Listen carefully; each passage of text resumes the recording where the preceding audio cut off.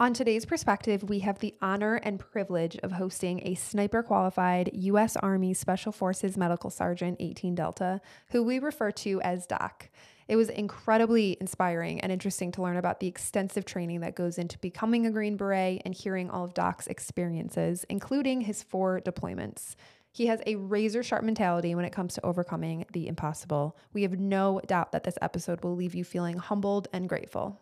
In this episode, we do talk about sensitive topics concerning self-harm and mental health, so listeners' discretion advised.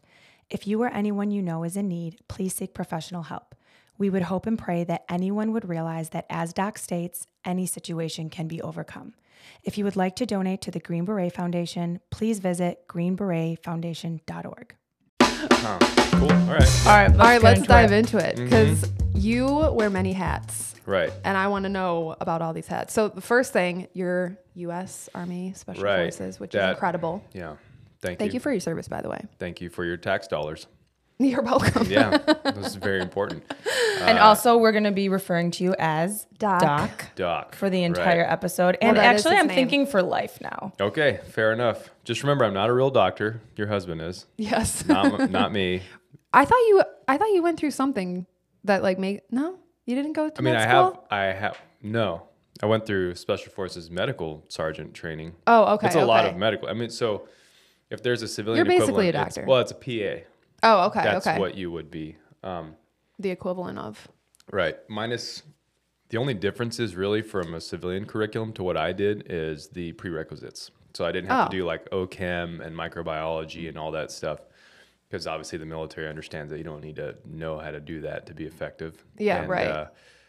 Overall, it's about 16 months of formal training, and then you're forever doing CE, continuing education, and staying current on stuff. So it's that combined with our trauma management training it puts us, in terms of trauma, puts us beyond like what a PA can do, and I'm basically like a back alley surgeon, like I wouldn't come to me, but if you had no other choice, I could probably help you with some stuff.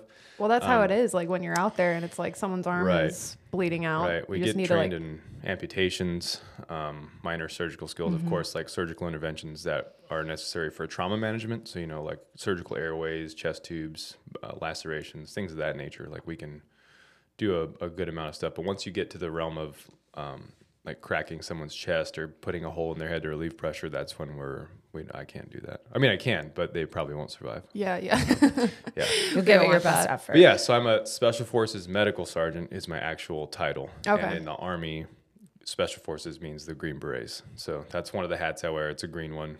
And top tier. It's really cool. I mean, it's not top tier. It's not, but it's up there. Above me would be like JSOC, so Joint Special Operations Command. It's like you hear of like Delta Force and SEAL Team 6. Those guys are a totally separate section of the military, and it's smaller, and their purpose is specifically for hostage rescue and like tactical direct assault or direct action combat, literally like the movie stuff. We do that sometimes, but it's usually on accident. Oh, okay. Like we're not supposed to do that all the time, but we train on it because we're required to do it occasionally. And so the thing with Army Special Forces is our distinct competency is unconventional warfare, which means essentially the U.S. government wants to achieve some sort of military objective overseas. They don't want a large U.S. footprint or signature on the operation, so they'll send in a small team of U.S. soldiers, Green Berets, usually consisting of 12 guys, who will then go to that area, make contact with a group of men who are amicable to our objectives in the area. We train them, we equip them, and then we take them into battle. And with our 12-man team, we'll leverage a force of guys anywhere from, it could be 50 to 1,000 guys for combat operations. So we're there with them. We're in the background. Sometimes we're fighting if the situation gets weird enough. But ideally, if I do my job perfectly, I don't fire my gun, and I leave and no one knows I was there. Wow. So that's what makes it really cool. But occasionally there is fighting, and there is the classic Army stuff that you would imagine. So I'm sure it varies, but how long do you have to train 50 to 1,000 people that you're going to go meet out there? Because you're training them and then going in. Right. It does vary. So it depends on the people that you're recruiting, right? Are they already a paramilitary force, or is it pure civilians? Because I've been a part of both. Sometimes we'll train other foreign militaries, right, to help them achieve security in their country. So it's kind of like the inverse, right? Like I am training you to help you against rebels in your country. Sometimes we're training rebels in other countries, right? Okay. So I've done everything from like teaching someone how to hold and fire a gun to teaching foreign national guys like more advanced levels of like how to shoot and move around in a house or like in an urban environment, like kind of more advanced skill set for war fighting. So it just depends really. And then of course everyone gets baseline medical training, which is seriously lacking in the rest of the world. So that's my piece of the pie for training. Usually involves like tactical medical training. So essentially first responder stuff with an emphasis on hair bridge control. And then I'll help out with shooting and or mortars and things of that nature as needed. Wow. So what does like the med kit look like for something like that? Like how do you set up camp for something when you're doing, you said that you were trained in taking a limb off if you need to. Like how do you set up for that when you're in the middle of whatever? So prior to every deployment, you start with an end state, right? Just like anything, it's just like a normal job. What are we trying to achieve? And so we'll plan backwards from that and say, okay, that means there's certain implications on what we need to bring, right? There's operational deployments, so non-combat, where let's say we're going to a foreign country and we're just doing diplomatic stuff, very low level training, then you may not bring everything. But the deployments I've been on have been considered combat deployments. And so you bring everything. So everyone brings all their guns, you bring machine guns, you bring grenade launchers, you bring your mortar tubes. And me as the medic, for my part, so I'm also a sniper, so I make sure the sniper equipment's good to go, which is, there's not much to that. So, usually 4 rifles. And then my medical kit, I will take, trying to remember my last pack out. I think I had 6 tough boxes. So if you imagine like a big rolly bin that you can buy at Home Depot, you see them in like the storage bin section. There's like just a big bin that has latches on it. So I'll have anywhere from 6 to 9 of those of medical kits. So like basic first aid stuff, IV supplies, sick call, because that's a big thing of what I do overseas is I open up my aid station to locals. Trauma management stuff, so kits for certain procedures like what you're talking about. So I have a kit for amputation, which hopefully I don't need it, right? Because that's bad. Yeah. But fluid resuscitation, blood products, narcotics, all kinds of different pharmaceutical drugs for clinical medicine and for trauma management. A ventilator, suction device. We have other clinical things that we don't deploy with. Like for example, I have a microscope and a blood cell counter. Like when I was trained on it, I don't take a microscope overseas. Like, oh, let me look at your blood. What blood type do you have? Do you have a minute while I go over your lab? So to answer your question, we do a full pack out, and the boxes that we take overseas are about the size of this room that we're in now. So if you're just listening, it's a giant storage box. Actually, you know what it looks like is those things that... The pods? Yes, the driveway pods. Okay. It's like one of those. So each team gets one of those, and it opens on both sides. You load it up. Every guy packs his stuff, and then a personal box. And then that goes to the airfield, and those things get put onto military aircraft, just like a big UPS plane. Yeah. And so we fly overseas, and then those get unloaded, and they get... If it's near where we're going to deploy, they get offloaded right there, or it'll get put on a truck, and that gets driven to our actual site where we're going to be living and working. That's wild. Yeah. So you said you were a sniper too. Mm-hmm. So what's the longest shot that you've... like I'm thinking of the movie Sniper. Right. Same. It's like... Right, yeah. I forget, his was like over like 3 miles or something he got the guy. Yeah, that's... so there's been some super long ones with like large caliber guns, like a 50 caliber gun. And I think the world record is a Canadian Special Operations Unit. I think it's somewhere like 3 miles or something. For me, in training, my longest shot was, I think, around 1,400 meters, which is almost a mile. How fast does that travel? That bullet? Yeah. So that was with a gun that shoots a 300 Win Mag bullet. So the muzzle velocity of that, someone's listening is going to be like, that's wrong. It's around... approximately. Right. Approximately. It's approximately about 3,000 feet per second. So it's a pretty fast bullet. Yeah. And then, there's different things. There's the shape of the bullet affects the ballistics of it, how it flies. But the higher velocity bullets go pretty far. Anyway, we're getting into munitions. Sorry. I don't know. Yeah, no, you're good. It is cool. But so your question was longest shot. Yeah. In training, about 1,400 meters. And then in real life, out to about 900. So I was a spotter on that one. So a sniper team works with a shooter, the guy laying down behind a gun, and a spotter. And so that guy has a spotting scope, and he's got the information for the rifle and the weather, and he's the one who's telling the shooter how to adjust for the distance and wind that's happening where you're shooting to make a more accurate shot.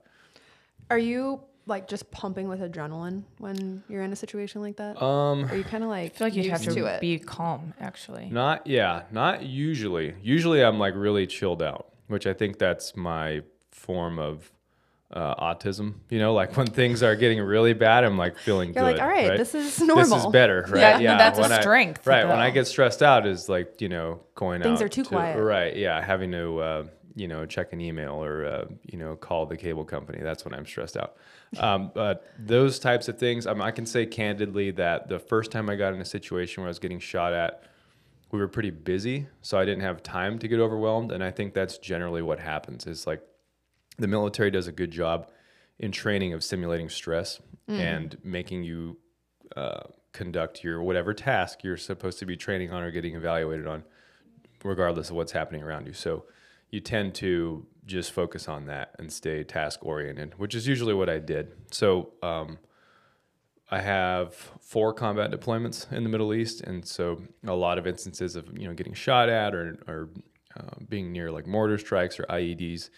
And you just have a job to do, especially as a medic. Like I was always wanting to make sure everyone was okay. And thankfully, I haven't had to treat a U.S. service member overseas. A lot of my buddies have. A lot of them have lost guys, you know, in their hands, and that's awful.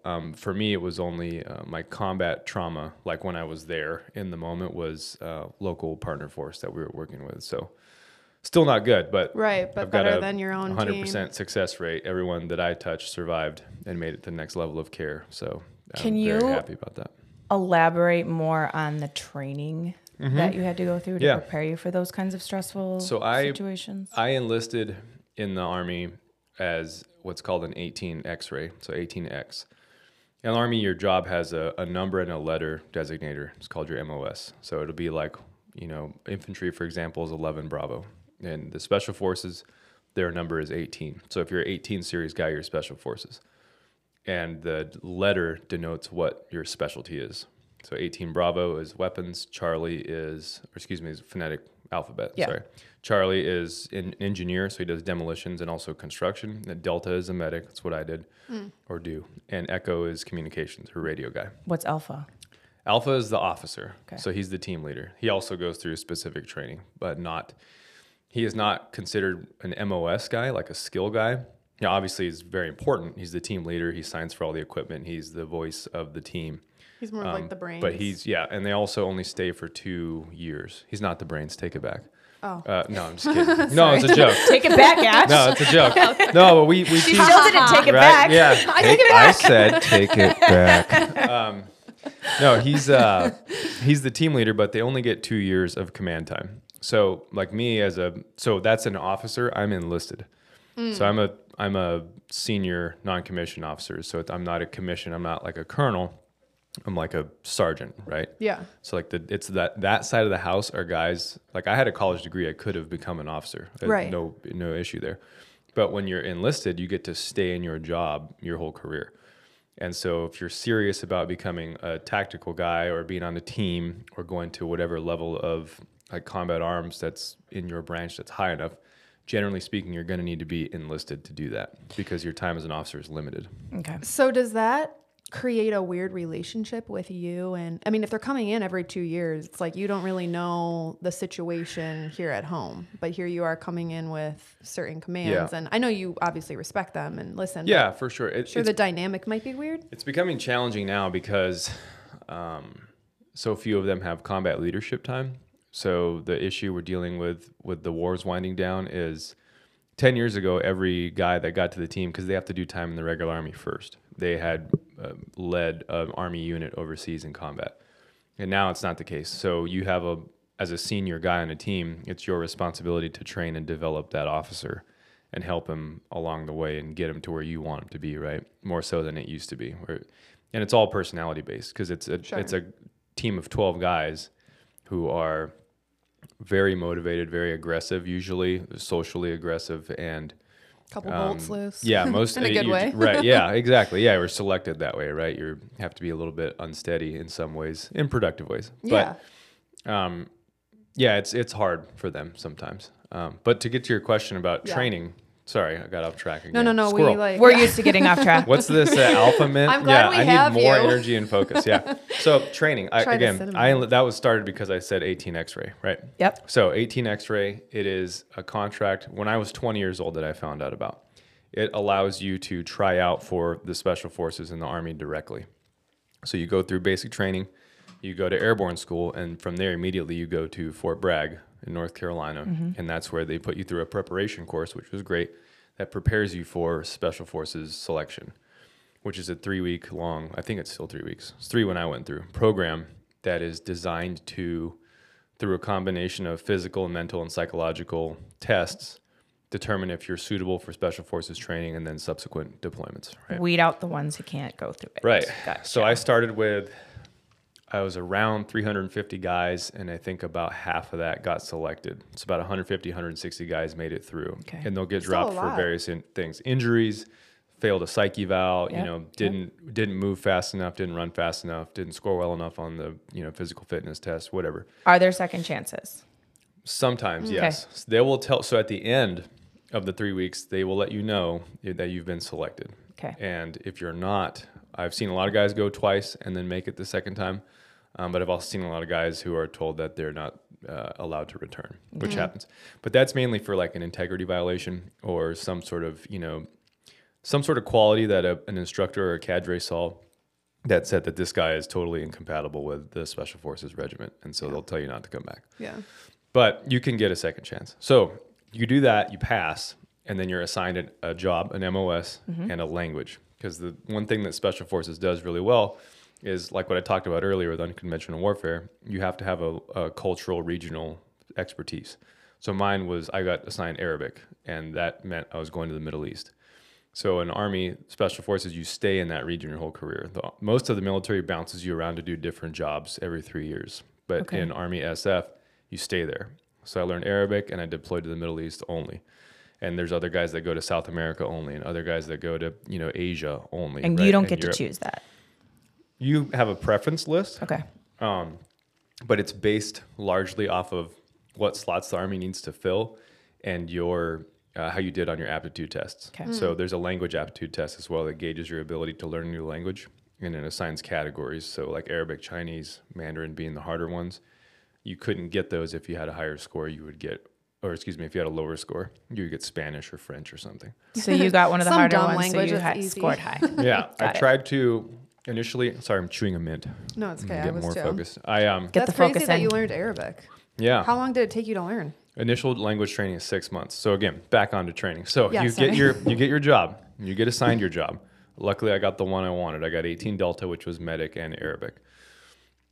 There's various little like 3 to 6 week phases that you go through in Special Forces training. Everything from like sort of informational, educational classes to things where you're out in the woods doing tactical stuff, like just miserable, 5 days at a time, covered in mud and haven't showered. Naked and afraid. Can you survive out here? Right. Yeah. Well, there's also SERE school, which is the SERE. SERE. It's the SERE military's survival, evasion, resistance, and escape. Okay. And so Wow. that prepares you for work overseas, where you're going to be in denied territory and enemy territory, and it's a mixture of survival training, interrogation training, and then it culminates in an exercise where you are actually cut loose in the woods and you have to escape from people, and then you are inevitably captured and transferred to a prison camp where they simulate the conditions you could expect as a POW. Wow. So there's some So heavy petting, some Yeah. For how many days? some slapping. I think I was there for, I don't remember exactly now, to be honest. I want to say it's 3 days, 3 or 4 days. Like, I kind of What was blocked that that part experience out. like? It was awful. It was funny, but it's awful. Yeah, it's like, you they know strip what you to naked. You're in pajamas. They give you, literally, you look like a Vietnam POW. Yeah, I was gonna And you're say in a it sounds camp, like Nam. you're in a razor wire, barbed wire camp, like in your pajamas, and they give you menial tasks to do, like they would in a prison labor camp.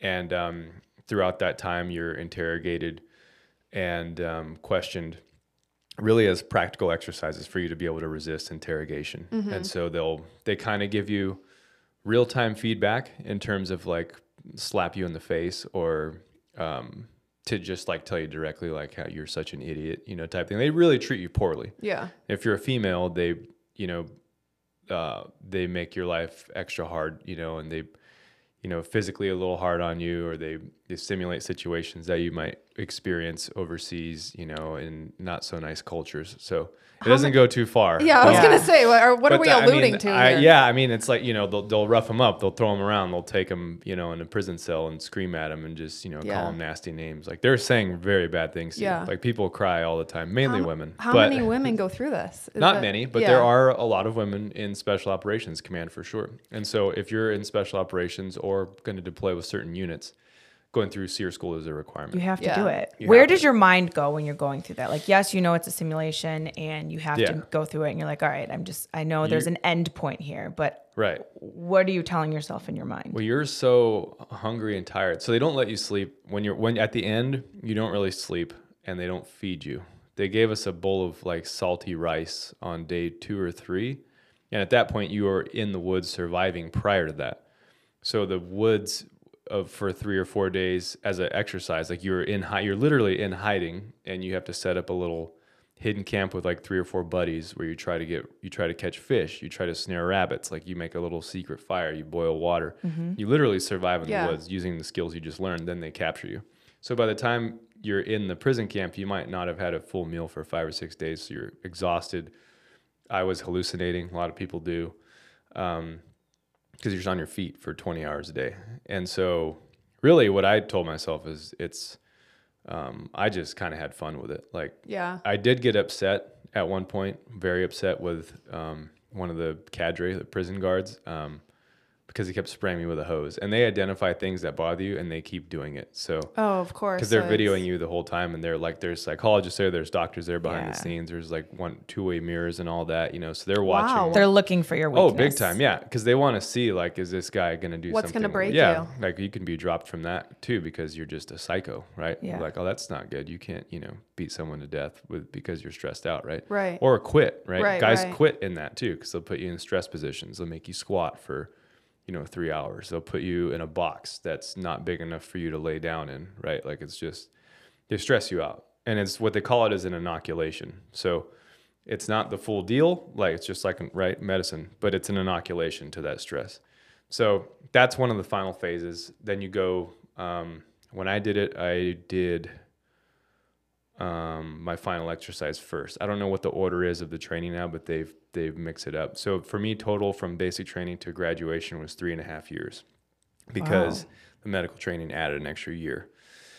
And so then you do your language training. Yeah. And it culminates with an exercise called Robin Sage, which is really cool. It is one of the largest, if not the largest, like combat simulation in the nation, maybe the world.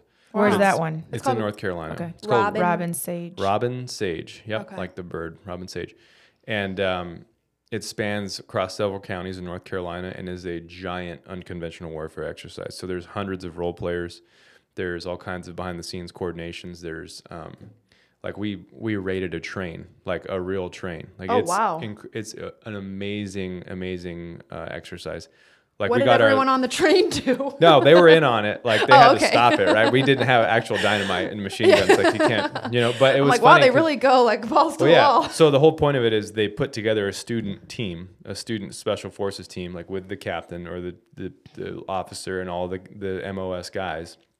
And then sometimes you can jump in. Usually they make you ruck in or hike in with all your stuff on through the night. And then you link up with your partner force commander, who's like your guerrilla leader, right? And you talk to that guy, you develop him, you train him, you take his force on raids throughout the course of 3 weeks, and it's a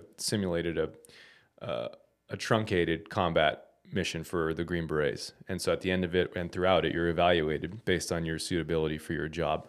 And most guys pass at that point because you've been training for a couple of years, but there's a significant portion who do not, and they either get recycled and redo it, or they will be dropped at that point and not allowed to come back. That's in North Carolina? Right. But the train, I was like, oh, what is this stupid exercise? Like, we were laying down near some tracks, like, oh, it's going to be fake. There's going to be some instructor like walking down the tracks, right? Like, bang, this bang, real train pulls up. It was a real train. Like, we were like, yeah, what the hell? Yeah, we went into a train. We went into an underground, what we were told was like an old nuclear bunker that was like 10 Home Depots. Wow. Underground. Yeah, like, it's incredibly immersive. It's very, very in depth, and it's very good at stressing people out. And somebody can fake it for a day or two, but when you make them tired and sleepy for 3 weeks and you give them nonstop problems, like, you get to figure out a little bit of who they are. For sure. And so that's what they use to select you. And you graduate, then you move from Fort Bragg and you go to wherever you're assigned. And for me, I was assigned to a group in Kentucky at Fort Campbell. And so they deploy only to the Middle East. And that's where I spent 5 years there. Wow. So what was your first deployment to? First deployment was to Syria. How was that? Awesome for me, not awesome for ISIS, right? I had a good time. So we got into Syria as not our primary mission. So when we were there, without getting into too much detail, I mean, there's nothing really classified. Like, you can Google it, like Army Special Forces was and still is in the Middle East, right? Mm-hmm. But essentially what happened was my team was fortunate enough to be on a separate mission set. And then we got mobilized to go to Syria and fight ISIS. This is 2016. So ISIS had steamrolled through Iraq and Western Syria starting in like 2014, 2015. I mean, they've been around for a while, but that's when they really gained prominence. I mean, they had billions of dollars. They were taking over banks, police stations, military armories. And so we went in there to northern Syria to push them back. Did you feel like you were ready for it, or were you? Yeah. I mean, well, you can never be ready for something you've never done, right? But so being in the military, especially at that level, when you're in combat arms and you train all the time and that's all you do, it's like being on a football team, right? You don't want to practice Monday through Thursday and not have a game Friday, right? So even though like I always tell younger guys, be careful what you ask for, right? Because younger guys want to combat, they want action, they want to go do stuff. And I tell them, be careful what you ask for, because it may be the worst day of your life, right? You don't want that, right? You might lose your legs. You might see your buddy's head get torn off. Like, you don't ask for that shit, but be ready to deal with whatever happens. And so I felt good about my skill set. I knew obviously I had no combat experience, but I had some really stellar senior leadership on my team that really mentored me and the other younger guys through that process. And we did a lot of work on that deployment. It was good. What kind of questions did you ask your mentors then, like, to prepare yourself for these things? I was going to be a smart ass, be like, where do I stand? Like, over here. Like, there's sometimes it's very basic things like that, right? Like, hey, what should I do right now? Like, go over there and hold your gun and go point it at that thing, right? At the basic level of combat arms is essentially that. It's like, let's just pull some security, right? But anyway, the point is, I didn't really talk too much about it. There was some sidebar conversations, like with my team sergeant, he's the senior enlisted man on the team, and he's really in charge of the team. It's his team. And one of the questions I remember I asked him, because he was in the Iraq invasion, and he was kind of like a legendary dude in our group where I worked in Kentucky, because he had so many combat deployments to that area. And I asked him, like, what's it going to be like? Is it going to be hot and heavy? Like, how do we deal with this? And he was like, even when it was really bad, it wasn't that bad. And so, and they're obviously more in detail, but essentially his message was like, don't worry about it. Like, we're going to get through this. We're going to stay calm. You literally just have to do your job. And he actually told me one time, he was like, this is why you were selected, which is kind of a corny thing to say normally. But then when you're overseas and you're like, you have crossed a border, right? And you're like holding a gun up. Peace. Yeah. And he's like, yeah, you're the right guy for the job. You are ready for it. And to hear that from a mentor and from that authority stand piece, you're like, okay, it gives you that confidence. Yeah. Well, we crossed over the border. So I was driving the truck I was in, he was with me. So like in the military, the guy driving is just driving the truck. The guy in the passenger seat is the truck commander, the TC, or the vehicle commander. So he's the one who's navigating and he's working the radios and stuff. So I was in his truck, I guess, technically, but I was driving him. And we crossed over the border and we're driving, and it did not occur to me, because I have not, prior to this point, invaded a country, right? It's kind of a bucket list thing. Yeah. And he goes, how does it feel? And I was like, how does what feel? And he's like, to be a combat veteran. I was like, what are you talking about? He's like, yeah, we're in it, man. Mm-hmm. This is it. We're in combat now. Isn't it? Like, wow, that's weird. Yeah, that is very weird. Strange, right? because nothing's happening. Right. But legally, that's what just happened. And like you said, you don't know what to experience if you've never experienced something wild. before. So you're just kind of like waiting for something to happen. It was incredible. It probably feels very surreal. It was very surreal. Yeah, very surreal. And the thing about combat that most people will not understand is it's mostly standing around and waiting. The military is excellent at standing around and waiting for things to happen. But really that's, kind of a joke, but really it's being prepared, right? We are on standby. You are always on standby. You're being spun up for something. You're having to prepare for something else. You get a change to your mission. So now you have to pivot from that mission to another one. So now that implication for a whole nother set of gear or a whole nother vehicle or whatever, right? You are perpetually in a state of readiness, which is why they select people who are hardworking and going to be obsessive about their jobs, right? And if you're not that way and you're on a good team, eventually you'll get shitted on and probably kicked off your team, out of there. Right. Because the whole point of having different jobs on a team, right, is like those guys do their job, so you don't have to worry about another job. I don't have to worry about radios. I don't have to worry about whether or not, we have the right equipment in the vehicles for, recovery or whatever, right? Because all these guys are taking care of their jobs, and me too, right? No one has to worry about whether or not I'm ready to treat casualties or deal with medevac or deal with whatever, right? Or sniping stuff or shooting stuff, right? So you are always pushing yourself to be ready. And but I will say combat is a lot of hanging out, and then it's accentuated with moments of like just incredible violence and scariness, but also elation. Like that was my emotion that I took away with, which was kind of surprising, was being really happy and excited to be engaged in those situations, because it's the only situation that I've been in where you feel total employment of all your faculties.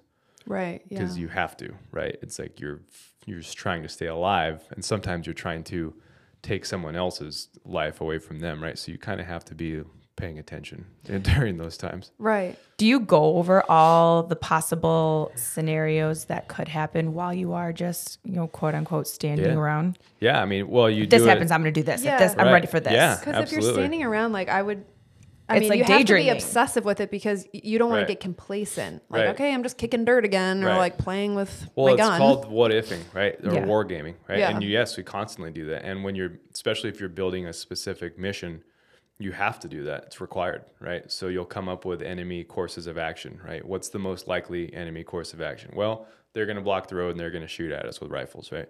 Okay, what's the most dangerous enemy course of action is they have 50 IEDs on this street and they, are occupying the apartment building that's 10 stories and they're going to just crush us with automatic weapons. Like, so we call it what ifing it. Now there's a line in there where you don't want to what if it too much, where you're like, what if the enemy has spaceships and lasers? You know what I mean? So you don't and go the nuts. aliens come with right? them. Yeah, exactly. So you, within reason, but yes, you should be having, we would call it contingency planning, right? Yes. Mm-hmm. So there's an acronym in the Army that is used very widely. It's called a PACE plan.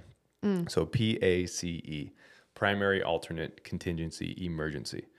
So everything I do, especially as a medic, I have a PACE plan. So there's a PACE plan for evacuation, right? Like primary is going to be, a helicopter. Alternate is our trucks. Contingency is our partner force trucks. Emergency is I put my gun in someone's face and steal a car and we leave, right?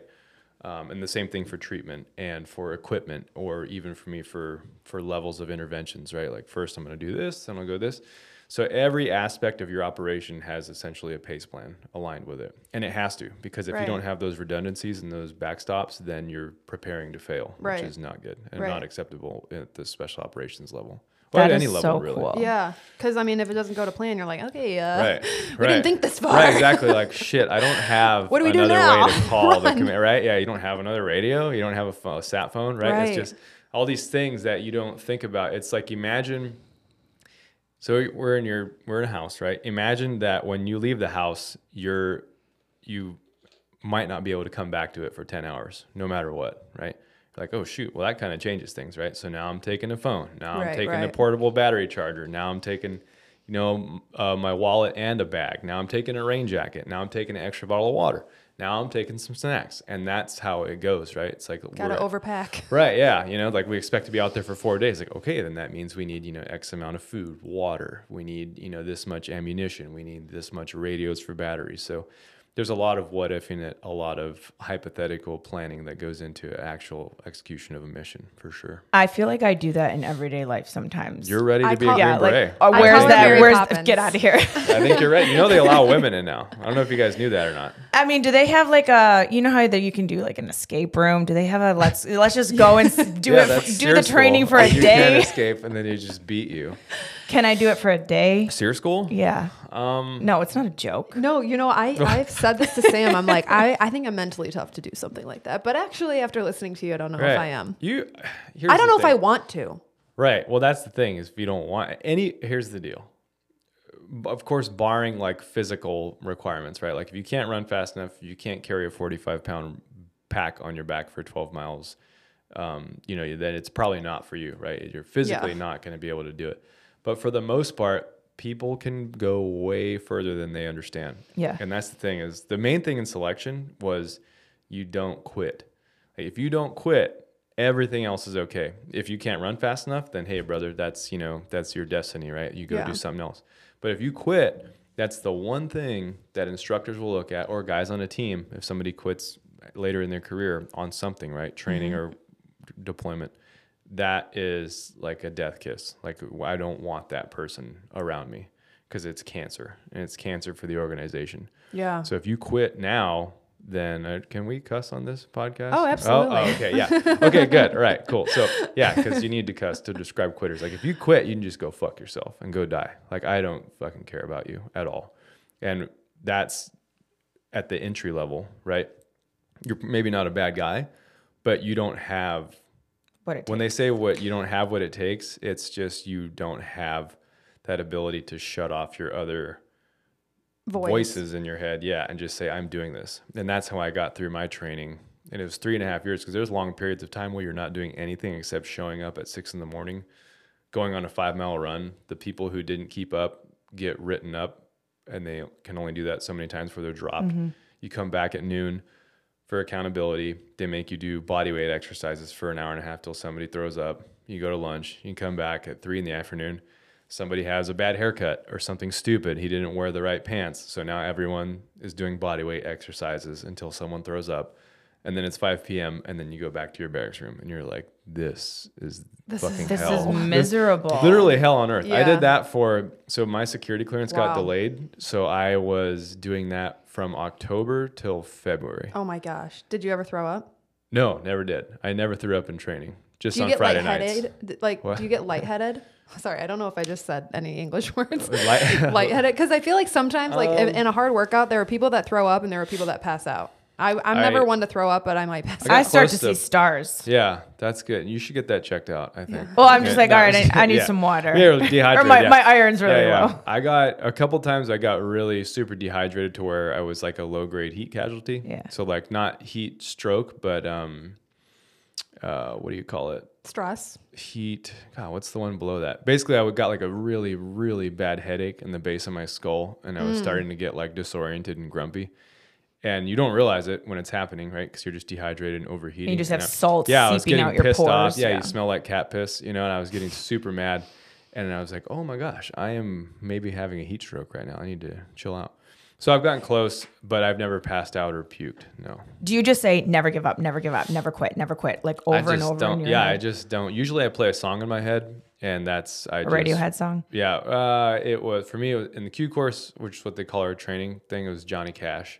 Oh, that's so good. Yeah, it's the Drive On. That was I actually have it tattooed on me. Really? Every day. So that's like your mantra. It don't mean nothing, drive on. And I just kept driving on, just in my little autistic Doc, that world, is amazing. No, you were happy in your head. Just chilling the whole time. Well, you have to like go to a quote unquote happy place. Yes. Or just think about like, all right, just get through the next hour. Right. Sometimes it is anger, because sometimes when there's this like 40-year-old dude walking around with like a whistle, and he's making you do flutter kicks until you barf, you're just like, fuck you, dude. Yeah. And you get so mad that you want to just tear his face apart like dough, but you just keep going because you can't beat up an instructor. You'll get kicked out. And so, yeah, anger sometimes factors into it, but usually for me, the way to get through it was to pull back and be a little more blissful, a little more peaceful with it, and just understand that nothing is permanent. This will be over soon, and it just one step at a time, you can get through anything. How did you encourage your teammates that would not perform like you did? And then you'd get back from a workout, and because they came in with a bad haircut or their pants the wrong way, but you never fell into that. So that's in training. And when you're on a team, the team life is much more relaxed. Like, that's one cool thing about Army Special Forces, and it's kind of a running joke, is like people want to join because they see a guy overseas with long hair and a beard and a baseball hat on. Because when we're overseas, we get more relaxed standards when it comes to our uniforms and our gear. And we're given like actual authority to grow out facial hair to blend in with the locals. That's why if you see like guys overseas and like military photos, overseas guys with beards and stuff, they're somewhere within Special Operations Command, and they've been given approval to do that. Because otherwise in the military, you have to shave your face. It's like literally my least favorite thing was shaving every day. Really?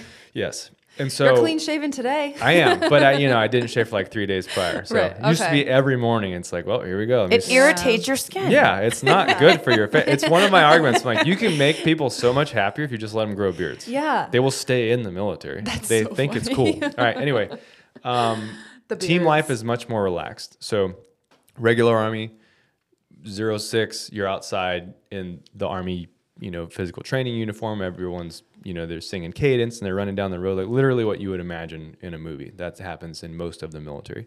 In Special Operations Command, it's usually much more relaxed. And like you do team PT together once a week or more, depending on your team culture. But the point is, it's what you call big boy rules, right? Is you're expected to maintain a high level of fitness. I don't need to tell you anymore to go run. Like, you need to just go do that, right? You can have longer hair. You can push it a little bit and have like cool guy surfer hair, but don't look stupid. Right. Like, I had a guy show up with a mullet one time, and it was like, dude, fuck no. Absolutely fucking not. Like, change that shit now, right? So you police yourselves, but that's why Special Operations Command gets more leeway, right, overseas, is because generally speaking, I'm not speaking for everybody, but generally speaking, it's older, more mature dudes whose decision-making capabilities are better.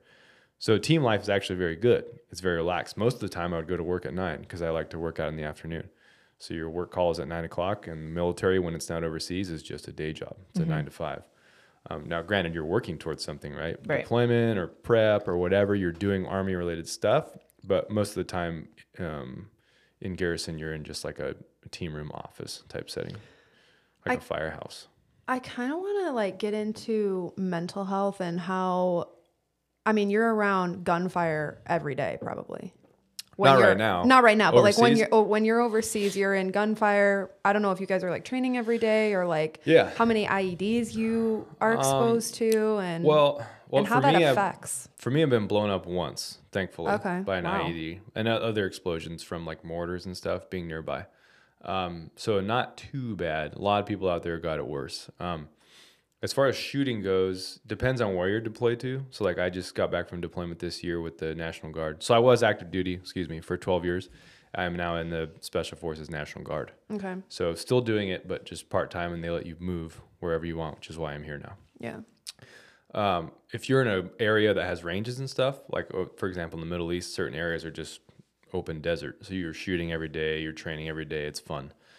Some places you don't shoot at all. Like I was in Baghdad this year, and there's no shooting range there for us for the most part. So you're not shooting very much unless you go out on a combat mission or you go out to the far western area of the country where there's more bases where you can shoot. But generally what you're getting at, and what I want to talk about a little bit too, is the effects of overpressure on your brain, right? So shooting guns like an M4 assault rifle, right? Like moderate overpressure, but you start getting bigger. You shoot 30 caliber, like 7.62, like a machine gun, or a 50 caliber machine gun. You start to elevate the amount of pressure that's hitting your head, right? And then if you do anti-tank weapons training, so shooting rockets, right? Like a large scale, big rocket that looks like a Crayola crayon, you might go to the anti-tank training range and shoot 5 or 10 rounds that day. Wow. And that overpressure is devastating for your brain. And then same thing with IEDs, right? Like you get blown up by that. Like I remember the IED hit our little convoy Luckily, no one was killed. But one of the trucks got lifted up off the ground, like thrown off the road, the one that ran it over. And the truck in front of me, his mirror of his windshield got blown off. And I was right behind him. So I just got like a shockwave, not a big deal. But after the fact, I realized, and again, this was my first deployment as a junior medic, and I was just kind of I expected the dude in the front truck just to be like juice, right? Yeah. But he was actually fine. He came out of the truck like a cartoon character, like covered in dust, and was like swatting, cleaning himself off with his It's like hat. not funny, but you're like, Right. oh, thank God you're It was, okay. yeah, it was right. Yeah. You were in Syria? Yes. Okay. Yeah. Because it was your first deployment. Right. And so luckily everyone survived and the truck started up again. But Nice. I remember my guy who was in the truck, whose mirror was blown off the windshield. The truck itself wasn't damaged. Maybe it was a cracked window or something, but there was no shrapnel that hit it. And I remember being like, again, you're very busy, right? So like minor injuries are not your chief focus. You're looking for massive hemorrhage and you're looking for problems with airway, things that require immediate intervention and also evacuation, right? So I'm just checking everybody, call out on the radio, hey, everyone check yourselves, right? Let me know if you're bleeding. And I remember after the fact, he had a headache. And I remember thinking that, okay, like we're all dehydrated, we're all smoking cigarettes with the Syrians, we're all dipping our heads off, we're all taking energy drinks to stay awake all night. Like, yeah, obviously you have a headache. But then much later I realized, you know what, shit, he probably had a TBI from the explosion. I didn't catch it right at that moment. Later I did, like a day or two later. But also the point I'm getting at is even if he had, and almost certainly did, have a minor TBI, traumatic brain injury, he would not have left, and I wouldn't have wanted him to leave because we had 8 men at that point in that area, and we needed all of them. And it's a thing that you do in the military is like, so for example, also on that deployment, me and a couple other guys on the team were working with the mortar teams of our partner force, and we shot somewhere around 300 to 400 120 millimeter mortars. So those are like giant football. They're like 35-pound footballs with the fins on them, so it's a mortar, you throw it in the tube and it shoots out, right? So we shot a ton of those, and occasionally it's called ride in the base plate. So when you're setting it up, you stand on the actual base plate that it's mounted to, and you hold it, and someone shoots the mortar, and you're like right next to it as it goes off, right?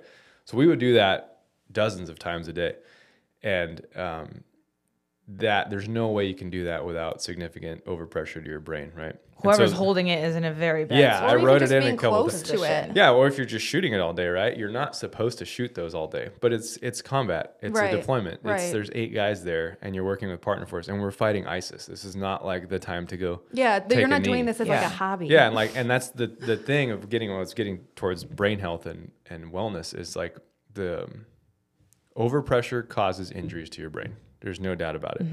And most of the time it's subclinical. So it does not manifest as any sort of symptom, right? And the tendency is to, even if there are symptoms, to play through it, because I'm not fucking leaving. Right. I'm not going back to America because I have a headache. Like, I am staying here with my guys. I don't care if blood's coming out of my ears. Like, I would literally have to be dragged out of my truck and back over the border in order to leave. I will not leave my guys. Go, yeah. No, hell no, right? I even told my mom before that trip, I was like, don't Red Cross message me. Don't give me updates on the family because I'm not coming home. Oh my gosh. Yeah. As a mother, I'm like, oh. Oh yeah, she hated it. Oh, I'm sure she did. No, That would be like, no, you're my miserable. baby. She still cries. I'm like, I'm going to, Georgia for some training. She's like, are you going to be safe? Like, That would be Mom, really I'm hard. a full-grown man. It's okay. Yeah, it certainly was hard for her. It's not easy for her. But that's the level of dedication that you get at that level. Yeah, well, you have to have it. If you don't have that, then again, fuck you. Right. If you want to leave early and go somewhere and do something else and you're leaving the team high and dry, don't come back. Well, it's the deepest level of loyalty. I mean, this is literally life or death. So Right. it's like, if there's even a question of you just like, I think I'm going to dip out because I have a headache or what have you, then it's like, I don't want you. Right. Like, I need someone that's going to lay their life down. Right. And sometimes you just, maybe like now in the military, there's not enough guys, right? So you hang on to them, but it's like, but you're a piece of shit, right? I just want now you we to can know. use the whisper mic. I hate you so much. I fucking hate you. I hate you. I hate you. Sometimes there's a couple guys where in my head and I look at them, I'm just like, I fucking hate you so. I just come You're talking to How them did- right now. Yeah. If they're listening, I mean, they because probably aren't. You know, yeah, right. But so anyway, the point is, traumatic brain injury is caused by overpressure. The military creates much more overpressure than it knows, and it's becoming more clear. And the problem with it is PTSD symptoms, right? What are PTSD symptoms? You guys, I'm actually curious. Just rattle off a couple. Like, what do you think of like classic post-traumatic stress? Oh, what we would consider? Yeah, I what's think- a symptom? Like just from anybody. It doesn't have to be a soldier. Like what does that person behave like? I think of erratic behavior, like being triggered, night terrors, Anger, anger, depression, Right? isolation. Yeah, for sure. Impulse control Impulse issues, control. right? Violence maybe, right? yeah. For sure, right? So those are classic PTSD symptoms, but those are also the symptoms of CTE, right? So chronic traumatic encephalopathy. Have you guys heard of CTE? No, I was going to ask you I what it meant. have because I was reading your You read coffee the table Body book. Keeps a Score, right? So And Body Keeps a Score. oh yeah, also that. Oh yeah, And that's right. yours. That's why I brought it up. Yeah, there. yeah, that's right. Yeah. That's exactly what the article's about. So essentially what happens is overpressure squishes your brain, right? Your brain doesn't like to be squished, so it gets injured because of the shock waves that travel through your skull. It bounces around in there and it devitalizes the brain cells. And those brain cells die. You lose certain levels of function of your brain. It affects you negatively in those ways, like those symptoms we just listed. And it's irreversible and it's undetectable except by necropsy. As far as I know right now, I don't think it's been developed yet where you can see that. So you have to cut someone's head open and slice their brain in half to see the devitalized proteins that are there. Just to look for a symptom of a possibility. Well, of it's something. not a symptom at that Just point. He's a- dead. well, But yeah. But Just like to diagnose. correct. To definitively diagnose, it's done through necropsy. Again, I think right now it's worth a Google. Where's Yeah. Jamie? Pull it up. I know. Jamie. Dave Chappelle calls them fingers. Fingers. So I'm always like, we need a pull fingers. it up, fingers. Come on, fingers. Yeah, just like how CTE diagnosed. I'm pretty sure it's only postmortem. So I think you're correct. the thing about it is those CTE symptoms are caused by overpressure, right? Yeah, only during an autopsy. Right. So brain injury, right? And in the military, it's a ton. Anytime you're shooting, like if you're doing what I do sometimes, like training inside of a house, right? Sometimes you blow up things in the house for specific reasons, like related to getting from one room to another. You're just eating those shock waves. It's going straight into your head. And so CTE causes the same symptoms as PTSD, and everyone is lumped together. And they think, well, this dude's he can't control himself at family parties, or this guy's depressed, or he's withdrawn. And what I want people to understand, which is why I wrote that article, is your behavior. I'm not trying to discount anything that's happened to you emotionally or experientially, but there is a strong correlation or causation between the physical damage and the effects of what you're feeling on your behavior. So it's not your fault if you've had physical injuries to your brain and you don't know it. That behavior is a manifestation of those physiological changes. So the destigmatizing of those types of behavior and getting someone help, definitely through counseling, right? Because that's a valid modality, because there probably is PTSD associated with those whatever activities you did. But also understanding just as a patient, right? Of like, man, I am fucking sad all the goddamn time. And you're like, well, tell me about your life. I'm like, well, I was a college boxer for 9 years or whatever, right? Oh, okay, you have brain damage. Yeah. Like you're not Your messed head up. beat for 9 You have years. brain damage, right? It's like for me, like I have trouble sleeping. I have certain issues with, cognitive stuff and focus and memory and things like that. And it's something I have to remind myself of, like, hey, dude, like, don't be so hard on yourself. And Yeah. also communicate to my wife or whoever your partner is out there, like, there's physical things that were changed about my brain and it affects me sometimes. But again, with that book, The Body Keeps a Score, one of the things I learned about was EMDR therapy. So it's therapy specifically for PTSD. And so again, there's physiological stuff with my brain, that's whatever, right? I'll deal with that. But then the emotional aspect of it also is incredibly helpful to process. And it's essentially bilateral stimulation, that mimics REM sleep. Okay. So like Yeah, eye it's rapid movement. eye. Yeah. Some smart person a long time ago figured out that rapid eye movement and bilateral brain stimulation helped the body process information better. I mean, it makes sense, right? It's Yeah, like you what you're doing while you and sleep, you're- right? Yeah. You're in deep sleep, your brain is chewing on all this stuff and processing it. And that's what they try to do during waking hours with therapy. So like the place I go to, I have like vibrating paddles, one in each hand. And you're awake. I am awake for the most part. Sometimes, but that's what's cool about it is like at the end of a session, you're either going to be crying or almost asleep because you'll go in there and you deal with something, you process something that's bothering you.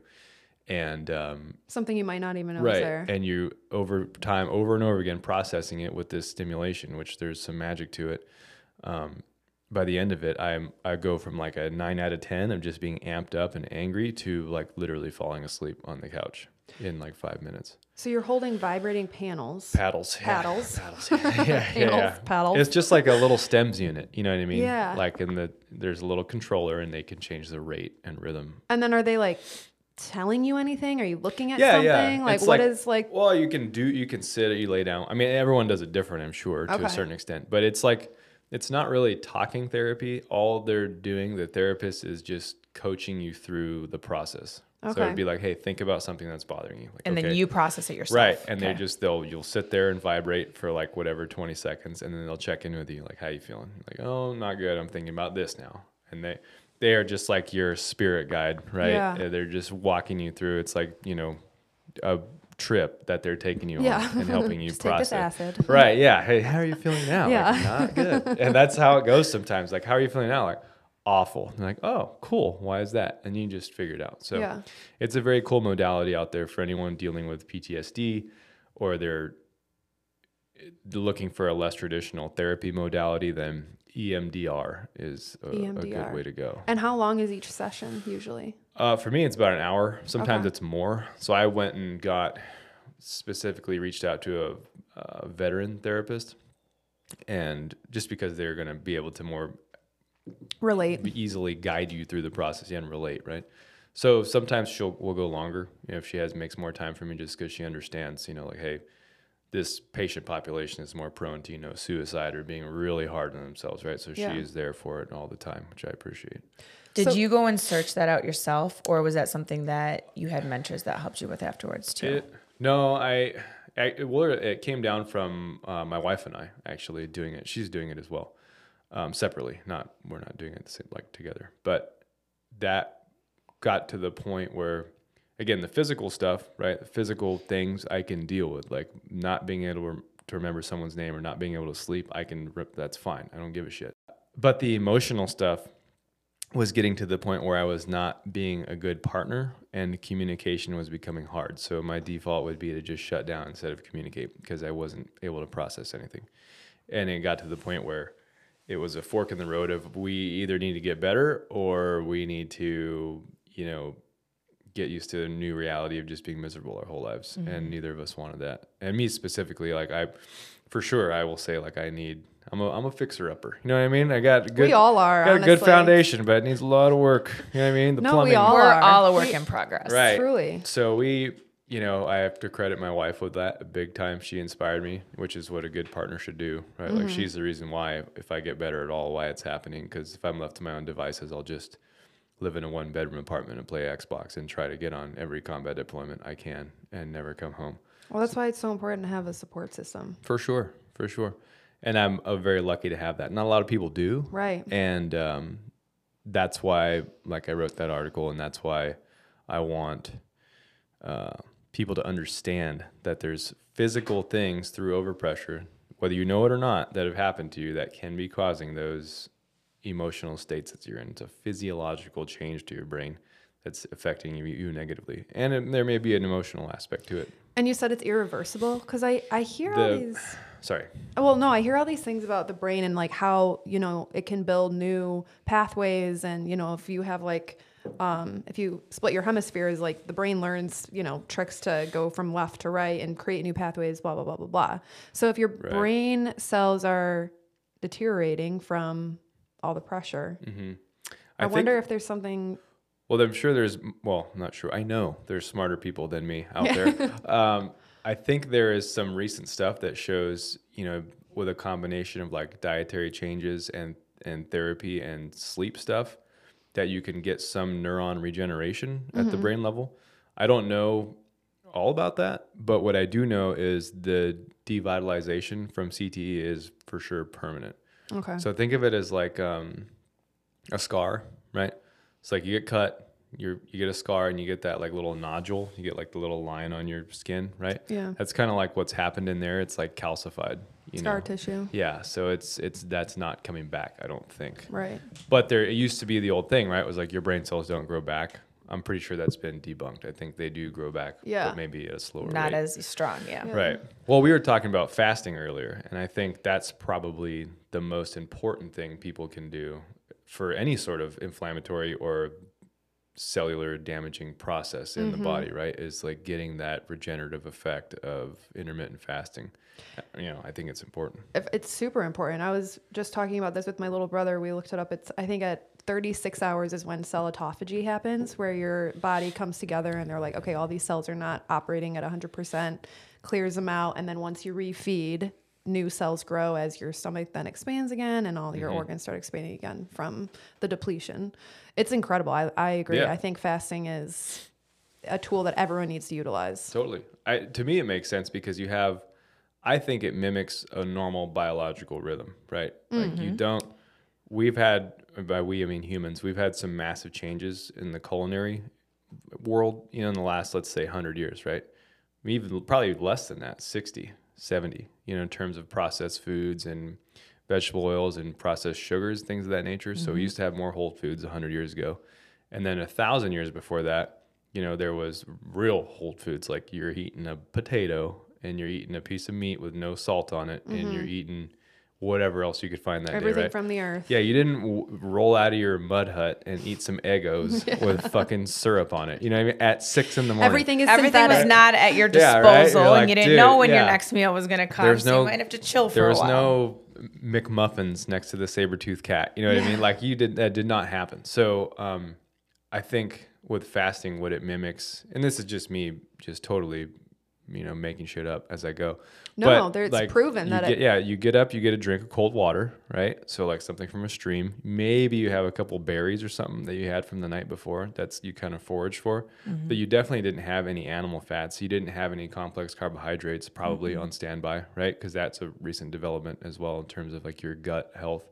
We didn't have refined breads and things of that nature for it's only been a few thousand years maybe. Yeah. And so I think that mimics reality. And once you get past that, like 9 or 10 a.m. of like, ooh, I was a little hungry, I was a little peckish, then you feel really good, right? And that's how I feel. Like around 11 or 12, I'm like, I can actually blast through until dinner time. Yeah. And you feel clear. Right. I've noticed. But if you give in and you just eat something, especially like the other day, hanging out with baby boomers is the worst because they're like, it's like 9:15 and they want sugar coffee and they want a Danish. Oh my gosh, my dad. Dude, my mom.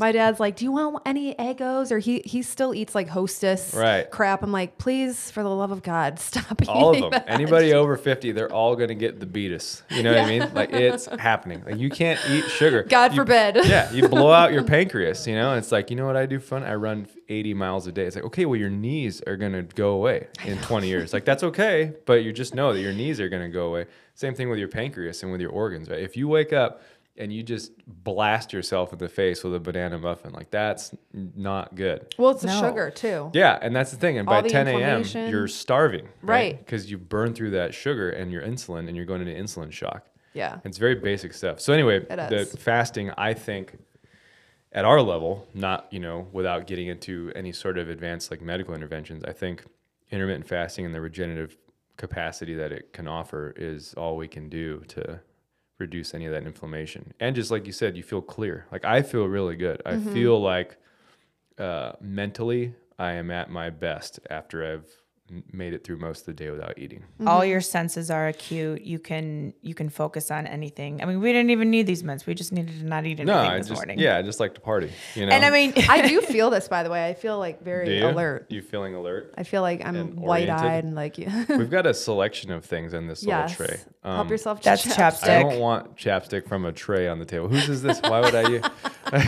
You're very I might gracious have host. Like, would you like this mouth love that stick? you're from honest. someone else? that is me being selfish, and that's just mine. Oh, okay. Got it. I did use it this morning. You can use it. Well, if you guys use it, that's fine. But that's not like here's the No, it's here's not the guest community chapstick. chapstick. That is hilarious. Yeah. I literally Why? just bought this from We the also market have a last night. toothbrush. Yeah, exactly. Yeah, seriously. Yeah, what else? Maybe some socks. Here's some dirty socks.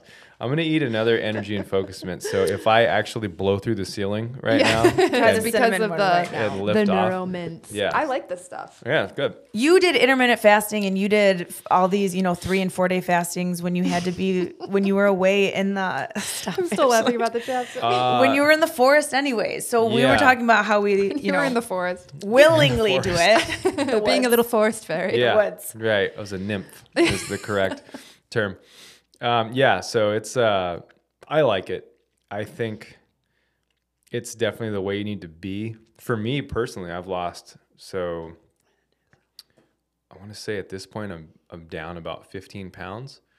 I'm a large mammal, right? I'm not a small person, and I like to be bulky, what I mean? I like to work out beach muscles and I like to be in shape, but I also like to have some self-esteem, right? Like have big muscles. Yeah. And part of that is having a little extra body weight. If you want to be a true meat castle, you got to have 5 or 10 pounds of bulk, right? Like bulking.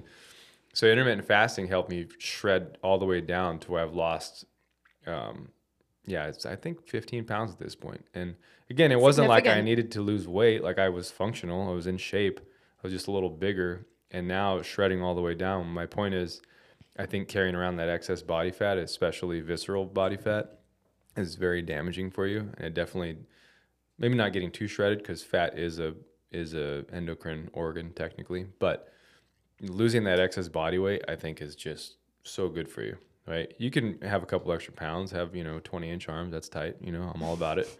Be huge. Have you measured your arms before? No. Yes. I'm not going to say I was like, wait, what 20-inch arms. Okay, it's more than 14, less than 20, probably. I don't know. It's been a while. That's so funny. I'm not going to give my numbers out on the internet. Okay, you don't need to. Right. Okay. Good. I put you on the spot. I'm 5'9", 140 pounds. Everybody. No one can associate you anyways because they don't know your name. I have 12-inch arms. I'm 5'9", and I have scoliosis. No. So. But he's a green boy. I think it's good for. Yeah, it's true. I think it's good to shred down. I think excess body weight is definitely an issue in America. I've traveled a lot. Europe, Middle East, etc. Haven't been to Asia yet, but for the most part, the rest of the world seems to be doing a little bit better than us in terms of body composition. So it's important. I think it's super important. So fasting for sure. What about other exogenous things in terms of like PTSD and like?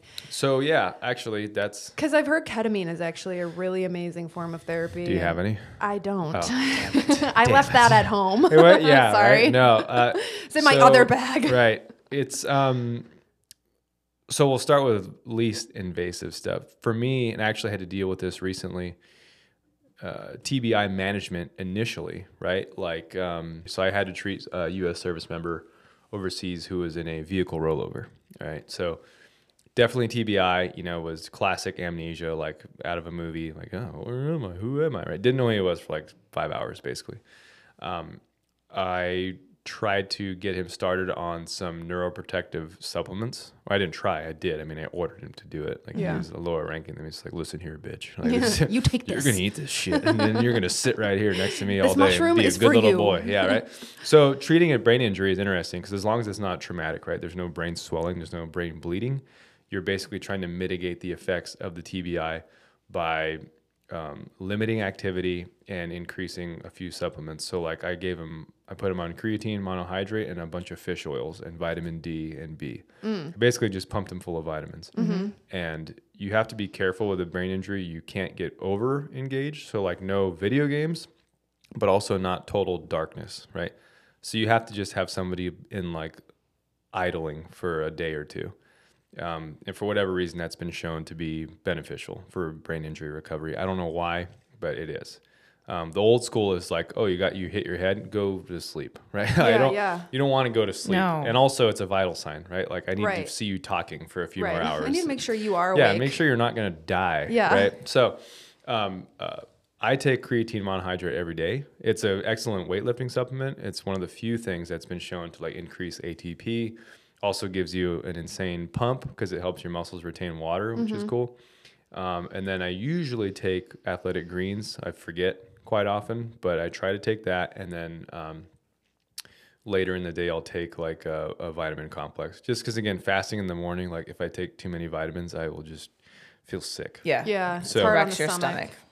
And I also think, I'm not sure you're supposed to take those on empty stomachs, right? Because the absorption is not as good. Yeah, the bioavailability. I think you need fat most of the time. Yeah, so take it in a little tablespoon of olive oil or a couple bites of yogurt. Right. So that, for me, supplementation is pretty limited to creatine and then vitamin complexes.